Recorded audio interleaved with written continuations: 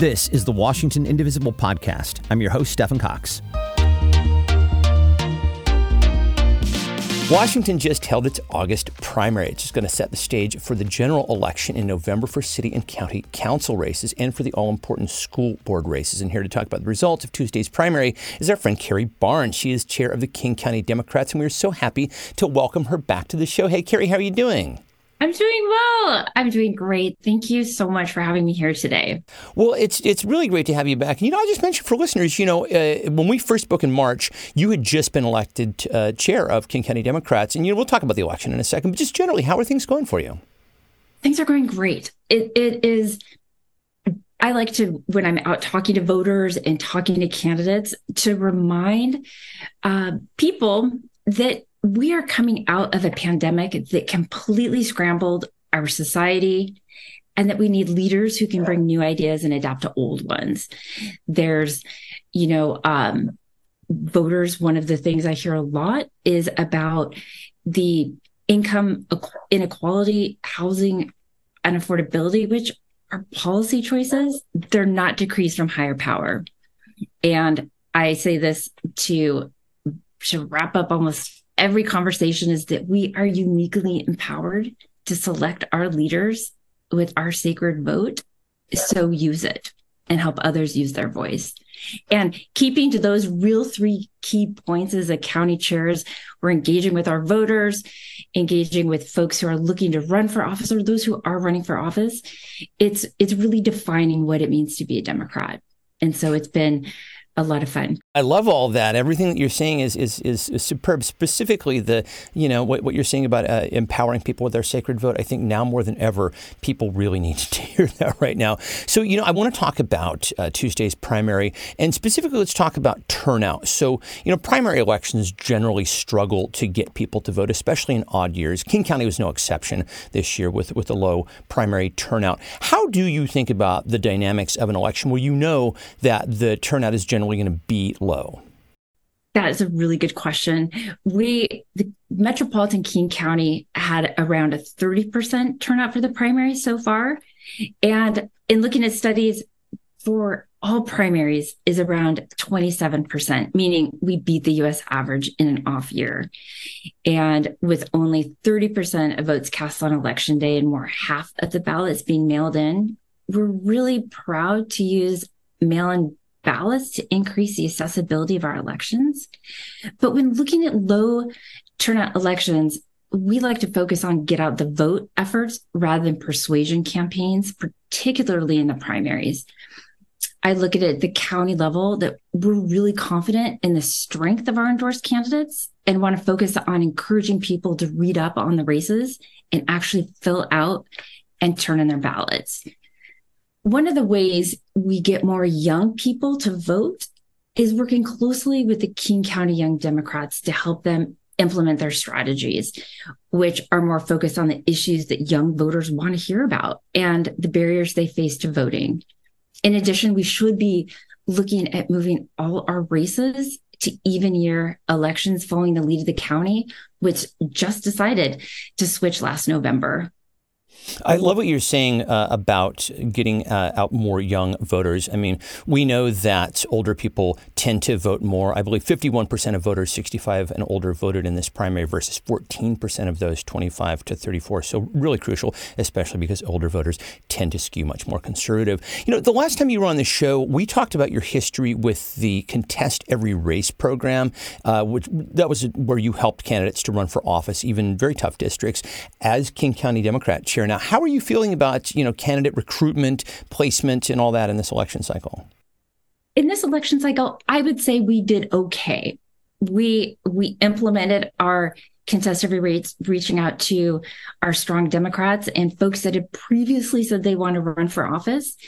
I think we have several candidates who are running in races. I'm not sure one of them will get through the primary, but what they have communicated is they're going to stay with it. It is engaging folks to see themselves running for office, to see themselves representing their community, their most important issues, helping them to see themselves in places of leadership that really make a difference for human beings, for people who are constituent and lives that may never know who they are. And so I feel really good about it. I feel it is a success in reaching out to communities to let them know that they can see themselves in government. You're saying that it seems like what I'm hearing is that this is really a process of building. It's an evolution. It's going to happen over time, right?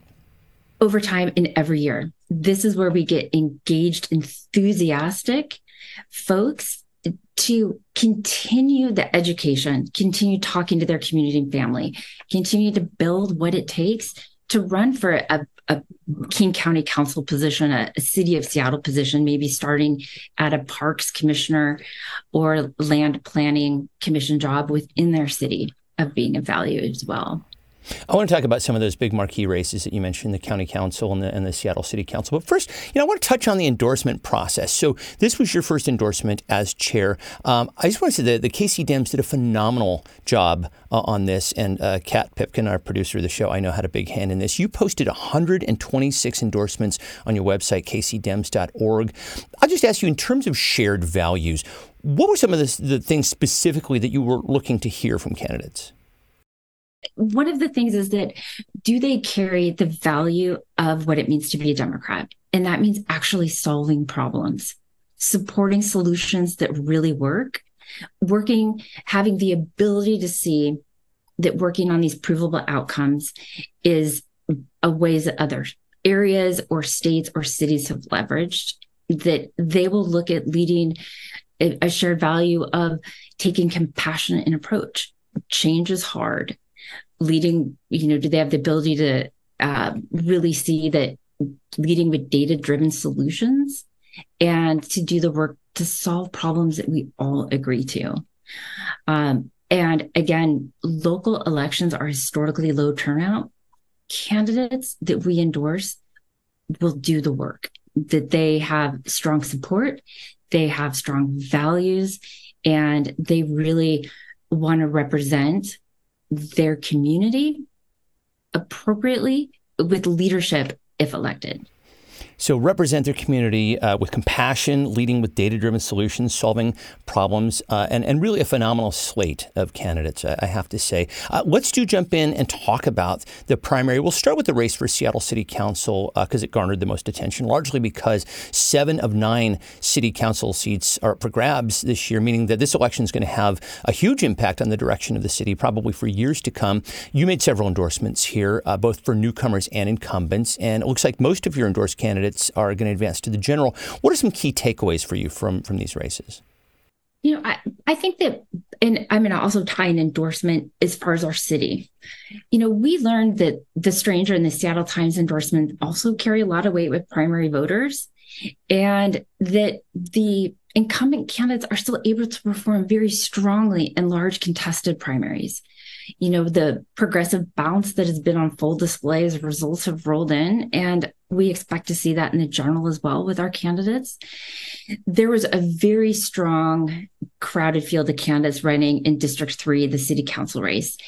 And I think that our voters wanted to see how the primary played itself out before choosing who they thought would be best to occupy that seat. I'll just mention very quickly, just sorry to interrupt you. Position 3 is the seat that is being vacated by outgoing council member Shama Sawant, just for context. Correct. Thank you. Thank you for pointing that out. Yes, that is replacing outgoing council member Sawant for that particular position. And I'm happy with our District 1, who is our West Seattle. We endorsed Maren Costa. In our Tammy Morales, looks like she's over 52% now in District 2, which is my personal where I live in South Seattle. And there's also District 4 with outgoing Alex Peterson, and Ron Davis is really leading in that race as well. I think we're really happy with both the incumbents and the endorsed candidates who are running in that race as well, those races as well. You also made endorsements for numerous other city council races across the county. I just wonder, are there any particular races that were noteworthy for you? Yes, there's one result I think should be highlighted, and it is in Redmond. It's Osman Salahuddin in Redmond. And Osman is a great example of someone who is young and committed to public service that truly improves the lives in his community. And the voters rewarded him for that, delivering a stunning supermajority to a first-time candidate who will bring fresh perspective to the Redmond City Council if elected in November. We've also been watching the returns in Burien very closely, and we'll need volunteers to help keep Cindy Moore in office and add our two endorsed candidates, Patricia Hudson and Crystal Marks, to the city council. Yeah, Burien and Redmond. And I will mention for listeners, Osman Salahuddin is just terrific. And just full disclosure, we did some media training with him. He is a tremendous candidate, and I'm glad that the voters in Redmond agreed. I'll just ask you, do you think there are any races across the county that are going to need volunteer help for the general? Absolutely. I will definitely say that we need volunteers, again, in Burien, also in Renton. And if I could put a plug in for folks that want to volunteer, there's Bothell, Woodinville. There are certain races that we really could use volunteers. And if we could make sure that listeners here who want to volunteer for these candidates to email info@kcdems.org, and we will plug you in where we're needed. And maybe we can talk about what we're doing for the general as well when we get there. Absolutely. Yeah. And I'll just say that we'll have all that information for folks in the show notes. There were also some notable races for King County Council in this primary. Claudia Balducci and Gurmai Zahalai are running unopposed, but you endorsed Assistant Attorney General Sarah Reineveld in District 4 and Teresa Mosqueda in District 8. Both appear to be advancing to the general, although I will say that it looks like Reineveld is going to have a little bit of an uphill climb against Northwest Immigrant Rights Project Director Jorge Barone. Thoughts on these races? We're very happy to see Teresa Mosqueda have such a commanding lead in the primary. And like you said, we are glad to see Sarah Reineveld make it through to the general. She will have a bit of an uphill battle based on primary results, but we just couldn't ask for a better slate of candidates in the general than Jorge and Sarah. Absolutely. And I also want to touch on the school board races. As I mentioned in the intro, we know how important this is, especially with groups like Moms for Liberty trying to exert influence here. Any specific school board races that you were watching closely? Yes. We were watching Han Tran's race in the North Shore School District. She has shown a commitment to increasing DEI, bridging opportunity gaps, focusing on student safety while minimizing the number of armed officers to create a welcoming school environment. Voters loved her vision for their school district and gave her a comfortable majority in the primary. And we're very happy about that. Stephanie Tidholm emerged the vote leader from a crowded primary field in the Highline School District, and will need all the help she can get to win her majority in November. Well, I imagine that there's going to be information on how you can help with these races as well at kcdems.org. Just as far as that goes, I would just say, people are looking to get involved as we get closer to November. We know that. So you touched on this earlier. Talk about some of the ways that people can help with the general election with King County Democrats, either as individuals or even as groups. Yeah. So I'll just say, as we're watching the election results roll in, we're preparing our field plan for November. And this will see us highlight races in every part of the county. Just to let your listeners know, we will have events on September 30th, October 3rd, and then every Saturday and Sunday for 3 weeks leading up to Election Day. And we encourage individuals and groups to come out and join us for these events to help make sure people turn out and vote in these crucial local elections. Additionally, you can go to our website at www.kcdems.org and look at our endorsements and look to our list of endorsed candidates. We encourage you to consider donating to their campaign with your time and money if you can. If you're in Seattle, we strongly encourage you to use your democracy vouchers to help out our endorsed Seattle City Council races. And finally, donations to King County Dems are always appreciated, so we can continue to do the work highlighting these incredible candidates to help us win in November. Absolutely right on all of that. I will have, again, all the information for folks to check out and in the show notes. Carrie Barnes, just thank you so much for all the incredible work that you do. You're awesome. We so appreciate you. Thank you so much. It's so great to be here. Thank you. And that'll do it for this week. The executive producer of the show is Kat Pipkin. If you would like to see a video version of this podcast, head to facebook.com/indivisiblepodcast. The email address for the show is indivisiblepodcast@gmail.com. Special thanks to Lori Colwell. And as always, my thanks to you for listening. I'm Stephen Cox, and we'll talk to you next time. Bye.